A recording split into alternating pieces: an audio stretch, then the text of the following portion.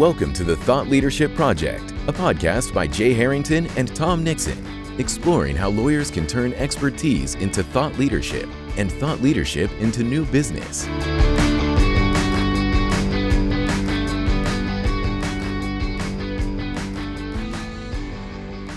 Welcome to the Thought Leadership Project. I'm Jay Harrington. Joining me today is my friend and sometimes collaborator and mentor from afar, Laura Frederick. And I'd be surprised if anyone in our audience wasn't already familiar with Laura, but in case you need a refresher, she's an accomplished lawyer and founder of How to Contract, a platform that helps lawyers and in-house contract teams master real-world drafting and negotiating skills, and ContractsCon, an annual training conference, which is quickly approaching, in fact. It's kicking off on January 17th in Las Vegas, and you can and should get your tickets at ContractsCon.com. Laura, welcome to the show. Thank you. Thank you. It's so great to be here. Yeah, it's great to see you and talk to you. We haven't done this in a little while, so it's a good opportunity to catch up. So the topic we're going to be diving into today, Laura, is a discussion of, I guess, what we're probably going to call this episode, how to turn thought leadership into dollars. And before we dive in, I'd like to ask you about an announcement you made on LinkedIn earlier this week, which I think will serve as a good segue into our conversation, which is that you announced you have closed your law firm, Laura Frederick Law, PLLC. And, oftentimes those sort of announcements are ones where, a business is closing. But in your case, you had a good problem to have, which is, multiple successful businesses. So can you talk a little bit about that decision and maybe what you are doing now? Yeah. So I started my law firm, I was in-house counsel for 14 years after 9 years in law firms. And I opened the firm in January 2019. And the first year, like most law firms, didn't do that well. I mean, it was fine. I made enough money, but it wasn't huge. But then by the second year, I was making really good money. And that was when I started. It was 2020. And that's when the pandemic hit. And I started realizing I needed to kind of step out from behind the shadows and do some marketing and learned from you. You were my mentor as well on thought leadership. So I started that summer. And then after I started, it didn't necessarily grow really quickly. It took time, but eventually the following year, I started my business, How to Contract. And then over the last 2.5 years, How to Contract has increasingly taken up or been earning more and more money to the point where last year I was mostly the law firm, probably 2/3 law firm, 1/3 How to Contract income. And this year I just kind of made the decision I'm going all in. And so I'm, 99% How to Contract income. I hadn't billed an hour since January and it's December now. And I thought, I'm coming up on the 5th-year anniversary. That malpractice insurance payments due. It's time to just close up because I don't have any plans to practice anytime soon because I've got How to Contract set up. So it's got kind of systematic income, it's got systems, it's got products. So I feel like it's a solid business I can rely on for my income. Well, that's awesome. And I'm sure there's a bunch of jealous lawyers who are evaluating whether they're going to hit their billable hour numbers this year, hearing that you didn't bill a single one last year. But that's great. Or this year. This year, sorry. Yeah, yes, that's I okay. forgot we're still in we're still in 2023 for Exactly. a bit longer. So in any event, that's I think a good transition point for us to kind of turn to what you are focused on now and what you're looking to accelerate moving forward, which is your How to Contract and ContractsCon platforms. And when I say platforms, I use that term intentionally because I think, ultimately, correct me if I'm wrong, but I mean, these businesses are really based on the collective expertise that you've developed over many years of experience focused on commercial contracts. And you are in various ways leveraging that expertise, turning it into different forms of content, and now monetizing or turning into dollars that expertise. And so what this boils down to is, you are leveraging your thought leadership in different ways to run related but somewhat different businesses. And so, as a starting point in this conversation, because I think we're going to build up to providing some actionable advice, insights, and other guidance for people who might be thinking about turning their own expertise into thought leadership. You think about a couple different categories or types of thought leadership and thought leaders out there. You mentioned these to me previously. Can we start by having you talk about like category one or type one thought leadership and type two thought leadership as you described them to me? Yeah, I think there's really, and as I see it, and I see this in my own journey, was I started my thought leadership efforts to attract clients for my law firm. That was in the summer, August 2020. I wanted to become more well known so I could attract clients. I wanted to have people recognize me as an expert beyond my small circle of friends and former coworkers, which to that point, those were the only sources of my past clients up until that August 2020. And so I started down the path, and again, really it was that for a while, thought leadership. I was doing a little bit on the side for fun, but it wasn't really intended to replace my law firm income. It was just sort of like, why not try and monetize it when I started in March 2021. I didn't expect it to make enough money that I would close down my law firm. But I think sometime in probably earlier in 2020, late 2022, early 2023, I realized I could make a living out of this business. And I think the second category of thought leadership is really people who are doing it to make money. I'm not a thought leader to, promote a secondary business that I have. I'm just here to promote this business that's related to my thought leadership. And it's everything I do in my thought leadership is really ties back to this main income, the income. Although I always say I'm 50% or 50% money, 50% mission, because the beauty of it is that those things are intertwined for me, that I can pursue helping people, and that also supports making money. And when I make money, it also supports helping people. So it's a beautiful little situation for me. Yeah, that's great.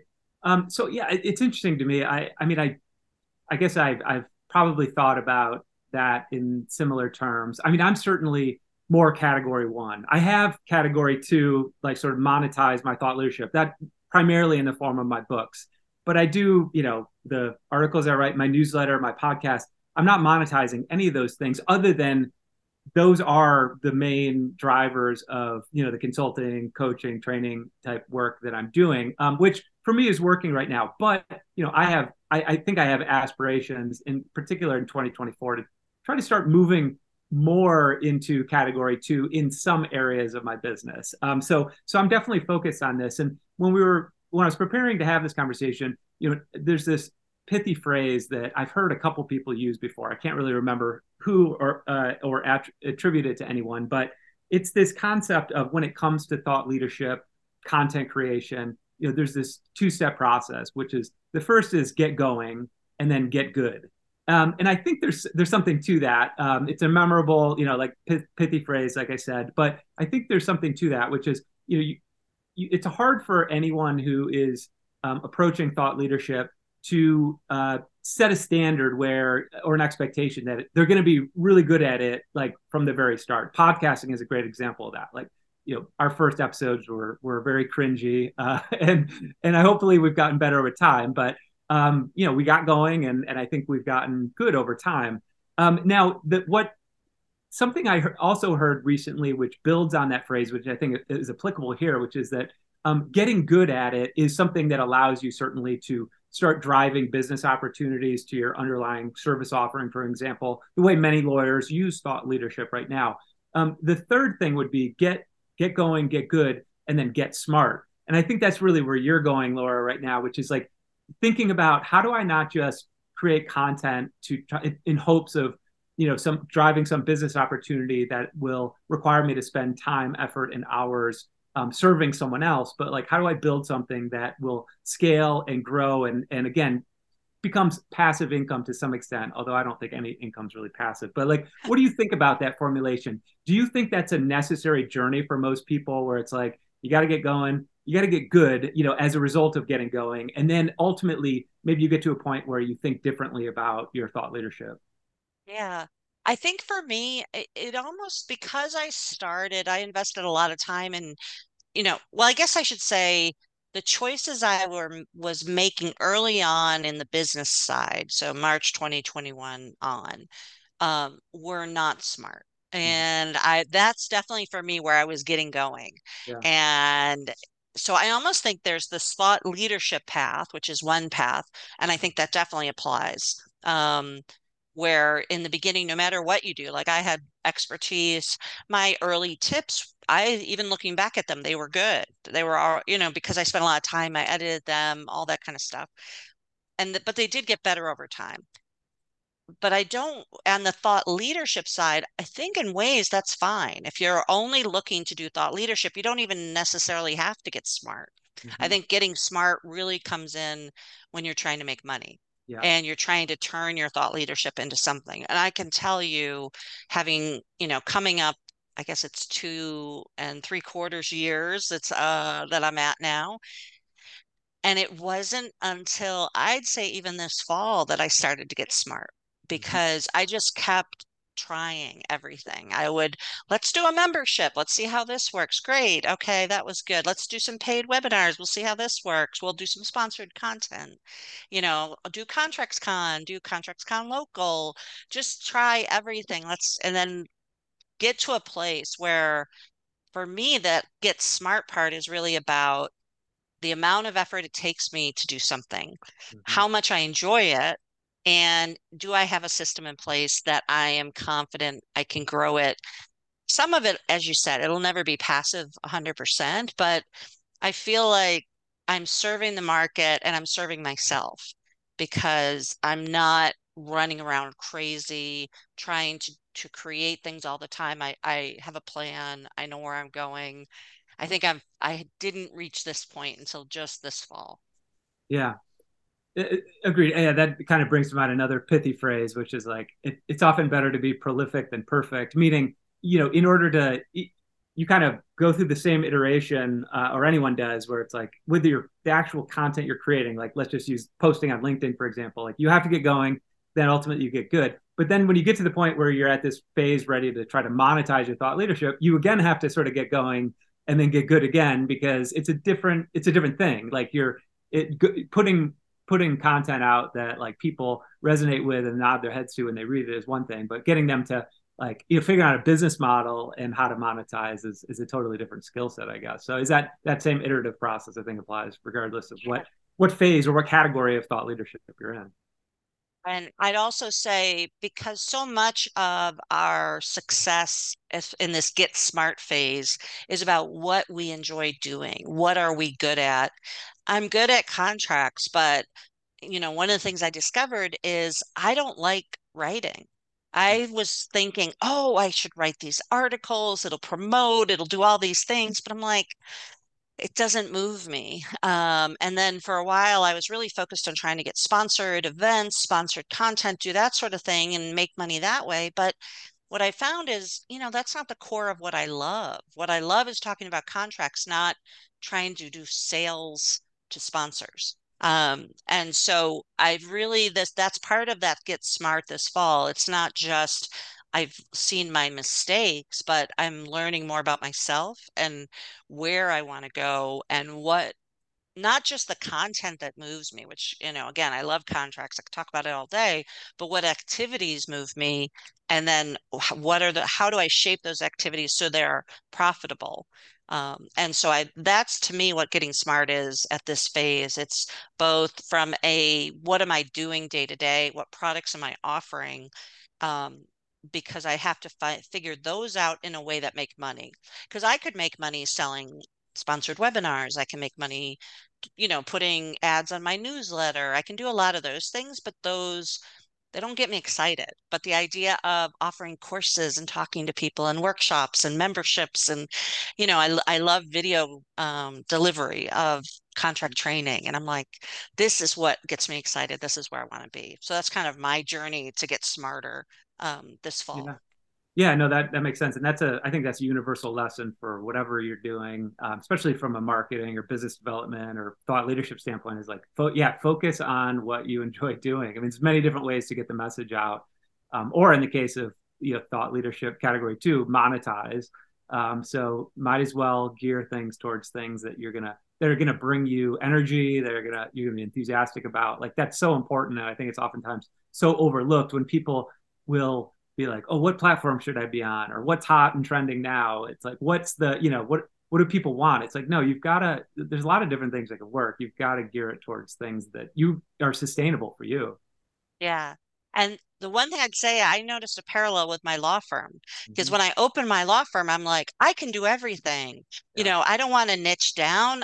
I'm a lawyer. If you have a contract, I'm the right lawyer for you.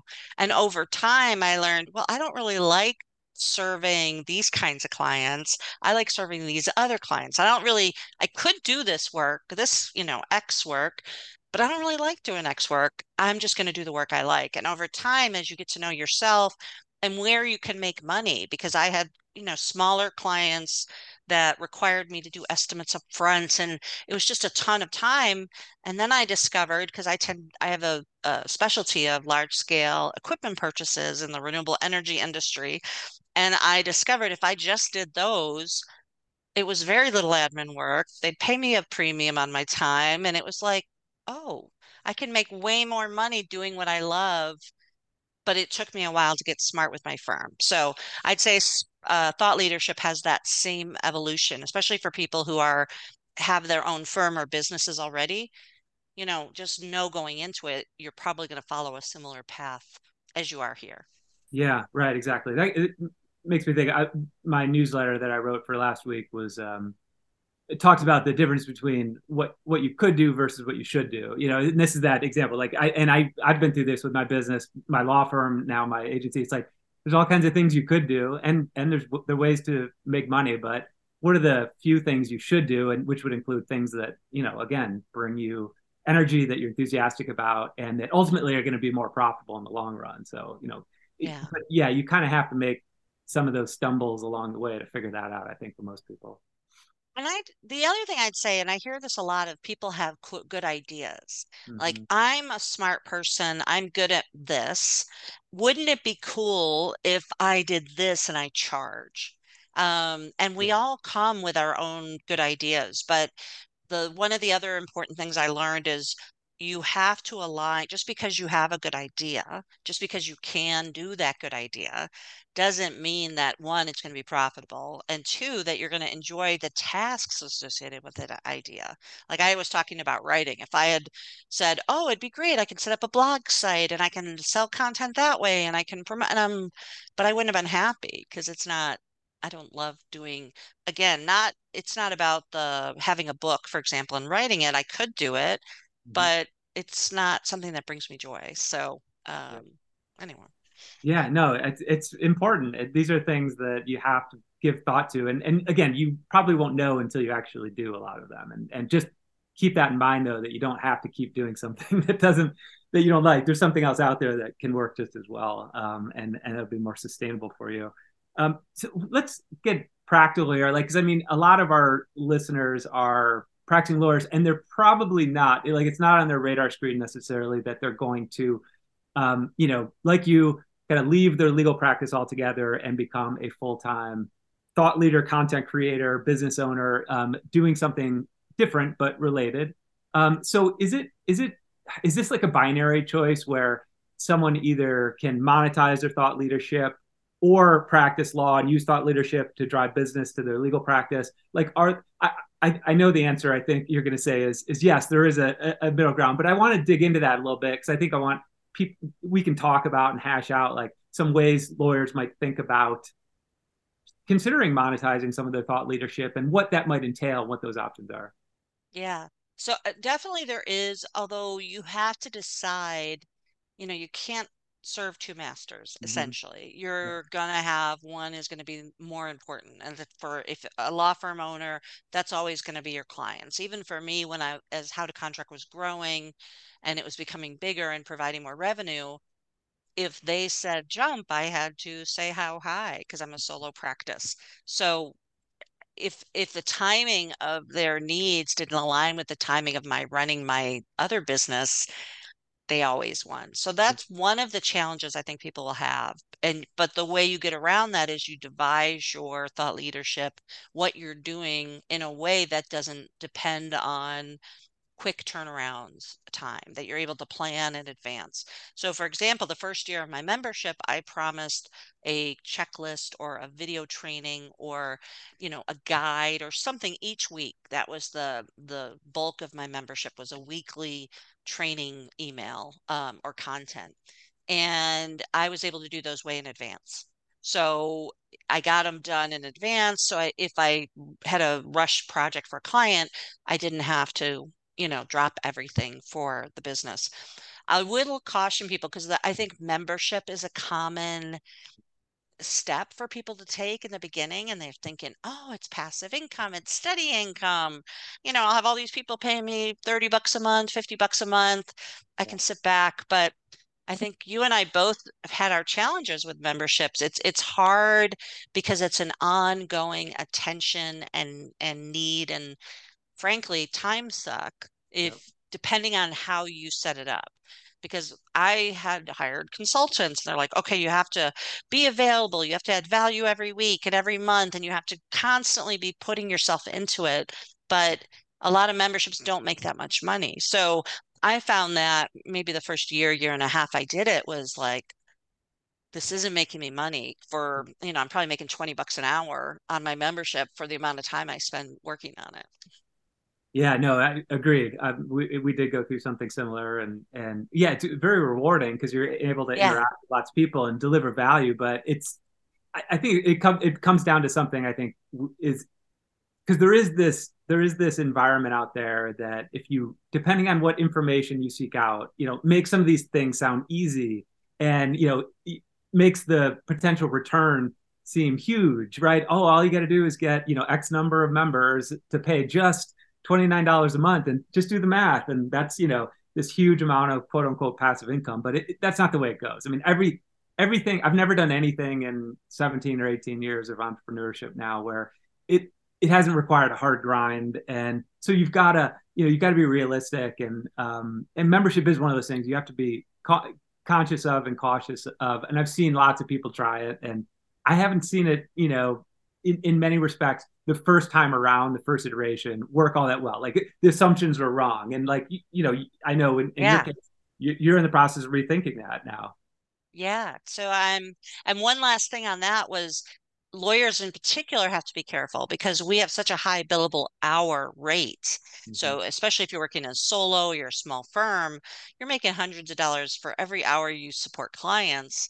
And now you're going to make $10 an hour for every hour you work on your membership with the hope that that will turn into passive income. But I think we have to be extra disciplined on how we spend our time just because we have such an opportunity cost for every minute that we put into our membership or products.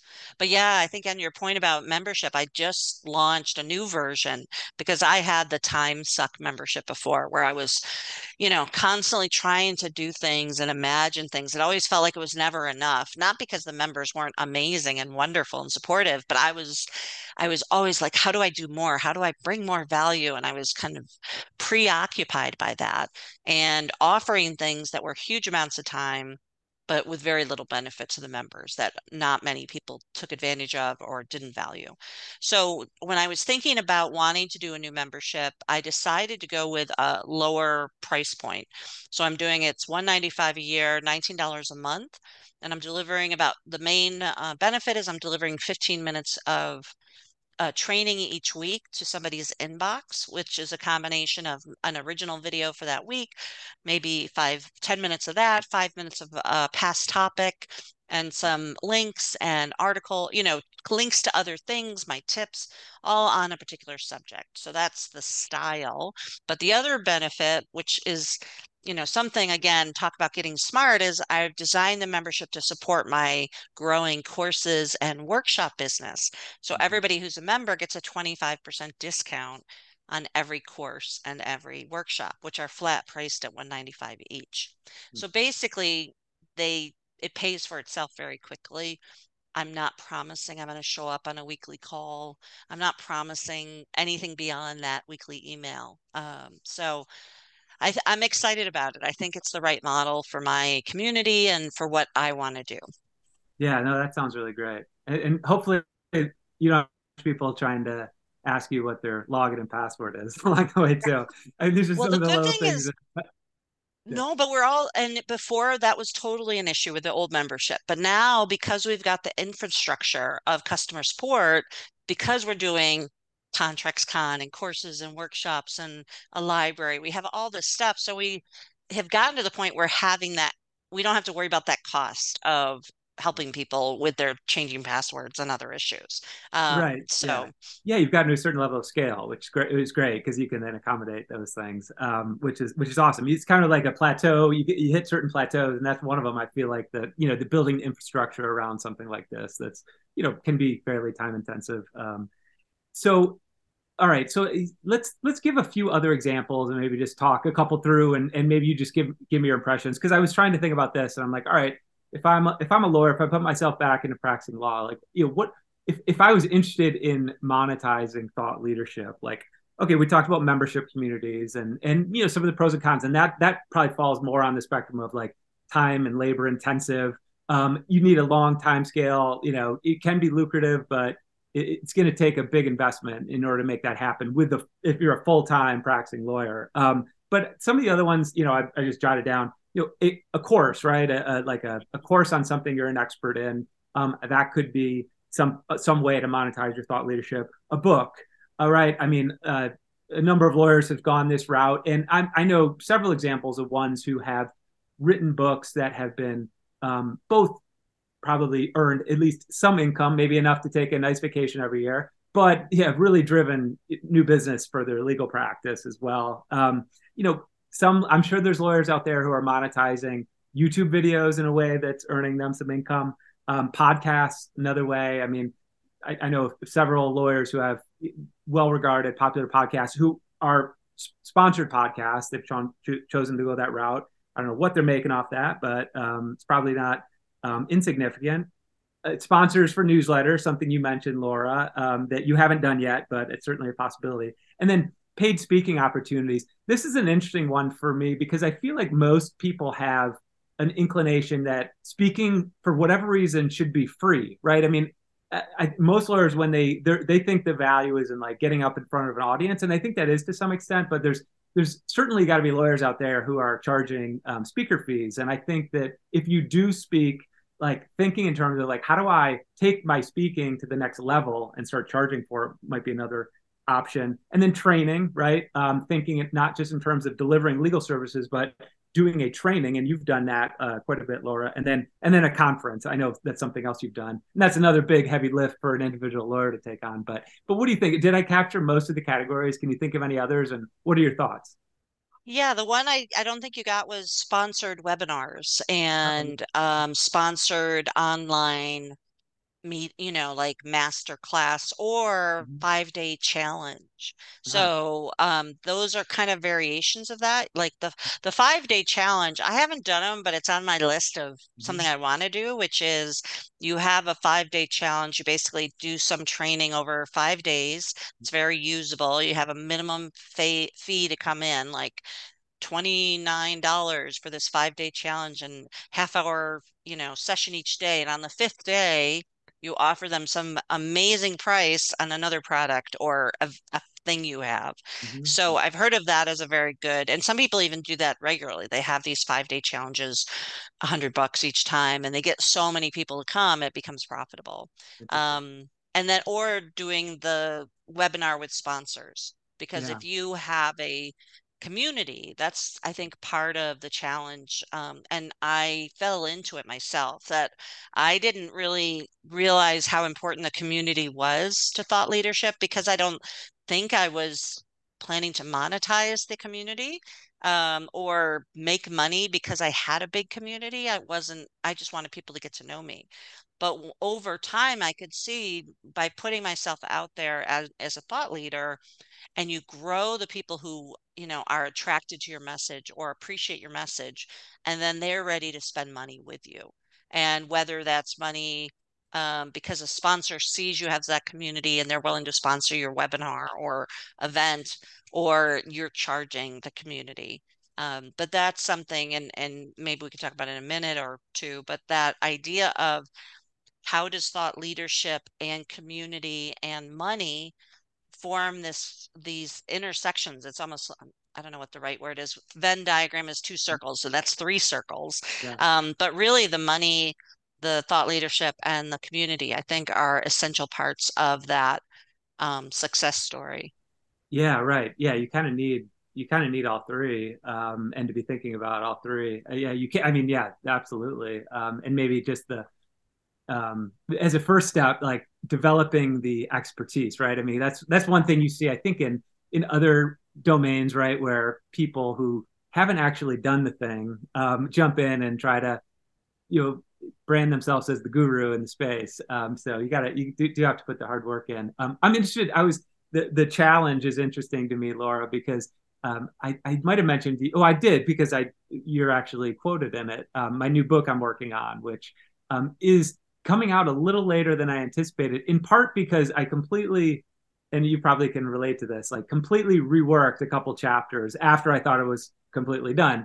So I think I now am done, but my new chapter 8 in that book is describing, as a sort of capstone to the book, all of the everything that led up to it that is related to business development is a challenge, right? It's like, all right, how do we put these things into action? And I am in the process of planning to roll out some sort of program, also in the new year, that involves a business development challenge. So I'll let you know how that goes from my standpoint. But I do that to me, that appeals to me, because I was trying to look in other domains, and this is probably another point we should talk about, because I think oftentimes, the best ideas are not from staying within the silo of like the legal industry, thought leadership, but like what's happening in the world of health and fitness and all these other domains where people are not only creating lots of great thought leadership content, but monetizing it as well. And so that idea of a challenge, borrowed sort of from the physical fitness or,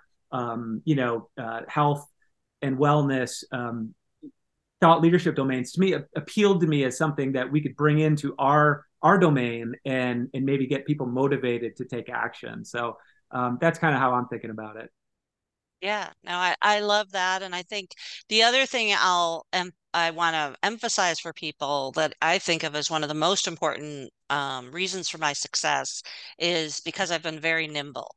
Mm-hmm. And when something's not working, I find a way, an off ramp. I shut it down and move to something else. In the beginning, I felt terrible when I would close something, or I'd offer something and then not offer it. I was betraying everyone. And even though nobody paid for it, or I refunded the money if I decided not to do it, I just Right. had this personal failure feeling about it.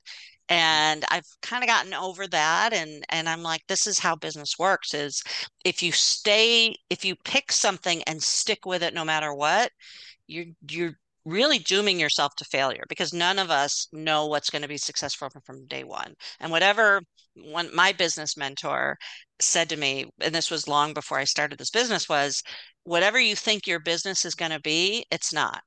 Your Mm-hmm. business is something else, and you're going to discover it along the way, and you need to be nimble enough to move in that direction, even though that's not where you think you should be going. But when everything in your world, all the profit, all the attention, all the interest is pulling you that way, you have to be going with eyes open. And I see entrepreneurs having trouble with that because this is my business, this is what I'm going to do. They don't make money, they don't have success, but they're like, I got to do it because I said I was going to. And especially as lawyers, I think we're even more inclined that way.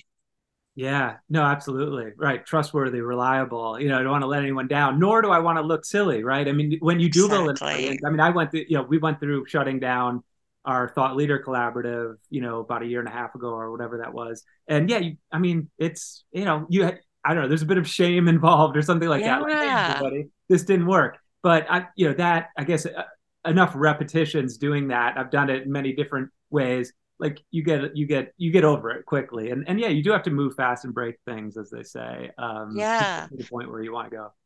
And I think one is it we've all know the lesson of other people don't really care about us. Like they Hmm. care about themselves.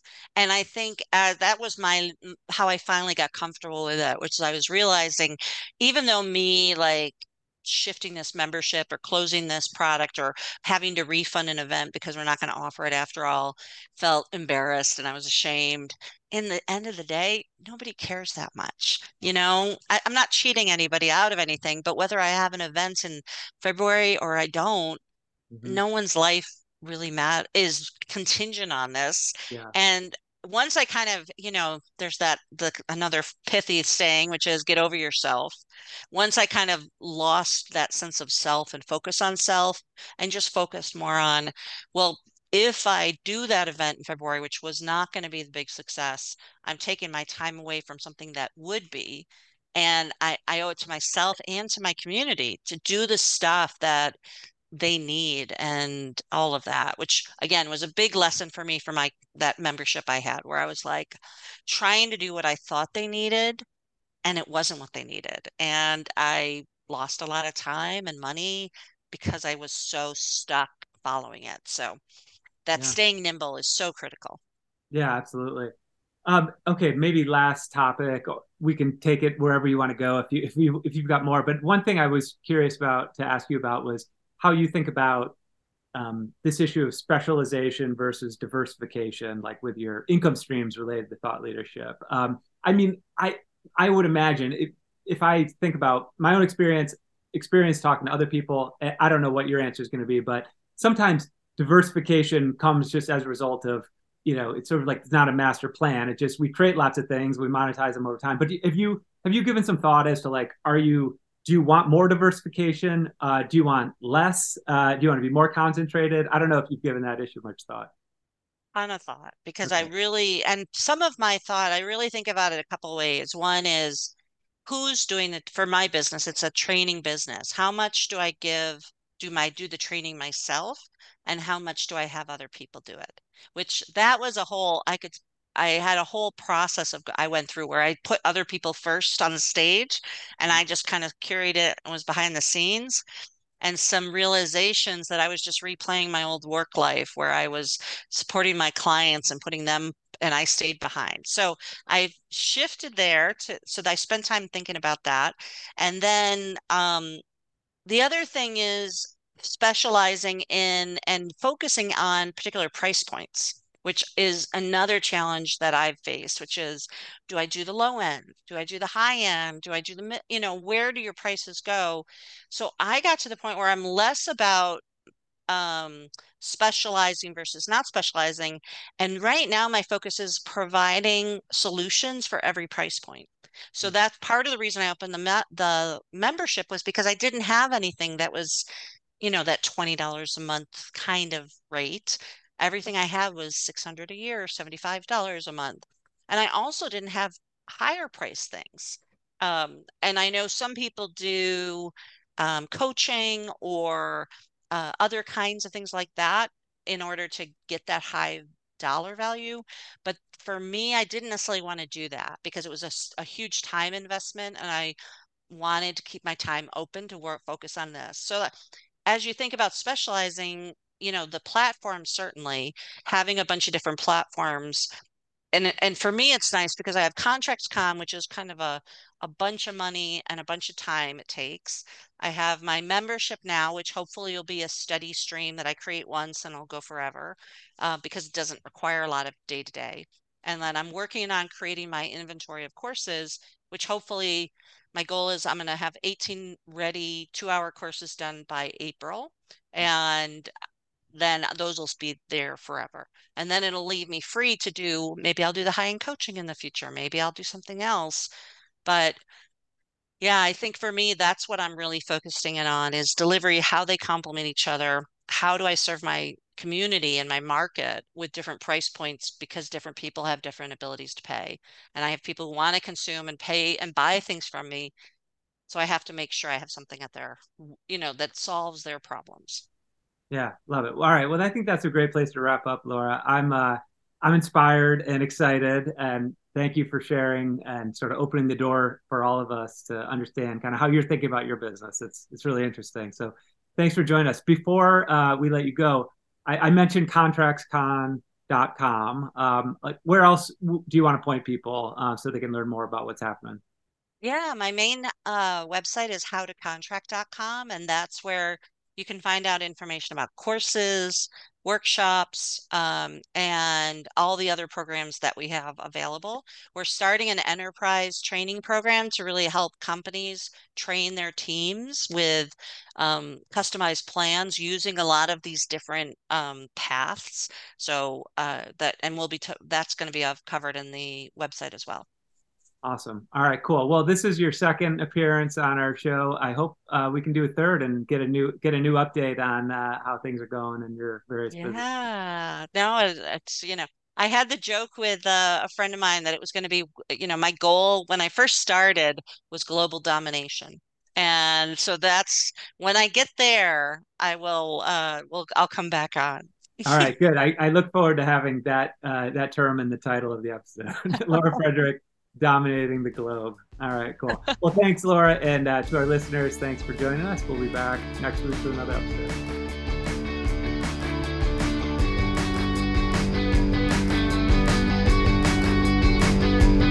Thank you for listening to the Thought Leadership Project. For show notes, additional resources, and links to the tools discussed on today's episode, visit thethoughtleadershipproject.com.